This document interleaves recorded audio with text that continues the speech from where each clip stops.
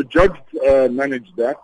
Unfortunately, the minister's papers are not yet complete, and they needed more time, which is a great disappointment to us, because we'd hoped to have the merits discussed today. And we still maintain that the matter is urgent, and I'm pleased to say that the Minister Council has also now conceded that this is urgent, but they asked for more time. We made available tomorrow, also the weekend. It was then finally agreed to have the merits discussed on Monday morning at 8 o'clock. There's nothing we can do about it, but we are disappointed given the fact that we had written to the Minister on the 30th of December and alerted him to the fact of the illegality of his action. And also it was argued that the Minister was not unaware already as early as the 13th of December that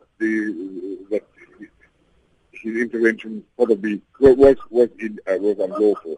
So, in the interest of justice here, we've agreed to this delay until Monday morning at 8 o'clock. Francis, the Minister's lawyer, Senior Counsel William Mokhari, has also argued that your foundation has not followed court rules with regards to filing this urgent application. What's your reaction to that? I think he's erred there. It's something which we could have filed on the Tuesday before, but we didn't, in order to give the Minister and his counsel the opportunity to prepare. But that is now a moot point because we've all agreed that it is an urgent matter and that we will hear the merits on Monday, no longer the procedure or whether the filing was unlawful. In fact, it's just a guideline. It's not in itself a firm piece of legislation that requires us to submit by a certain time and a certain day. It's just a guideline.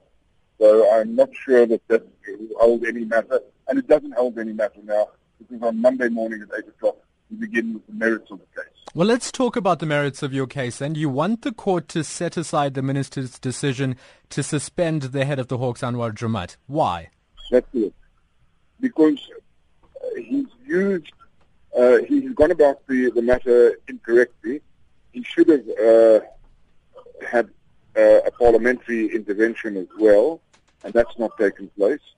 And our concern is that in papers which had been signed by General Dramat, that he was concerned that there had been certain sensitive investigations to highly placed people, and we would wonder if this isn't the cause behind the sudden suspension. So we are concerned about the politics of this, but immediately we are concerned about the legality of his intervention, which we believe to be unlawful, because he hasn't followed the appropriate procedure.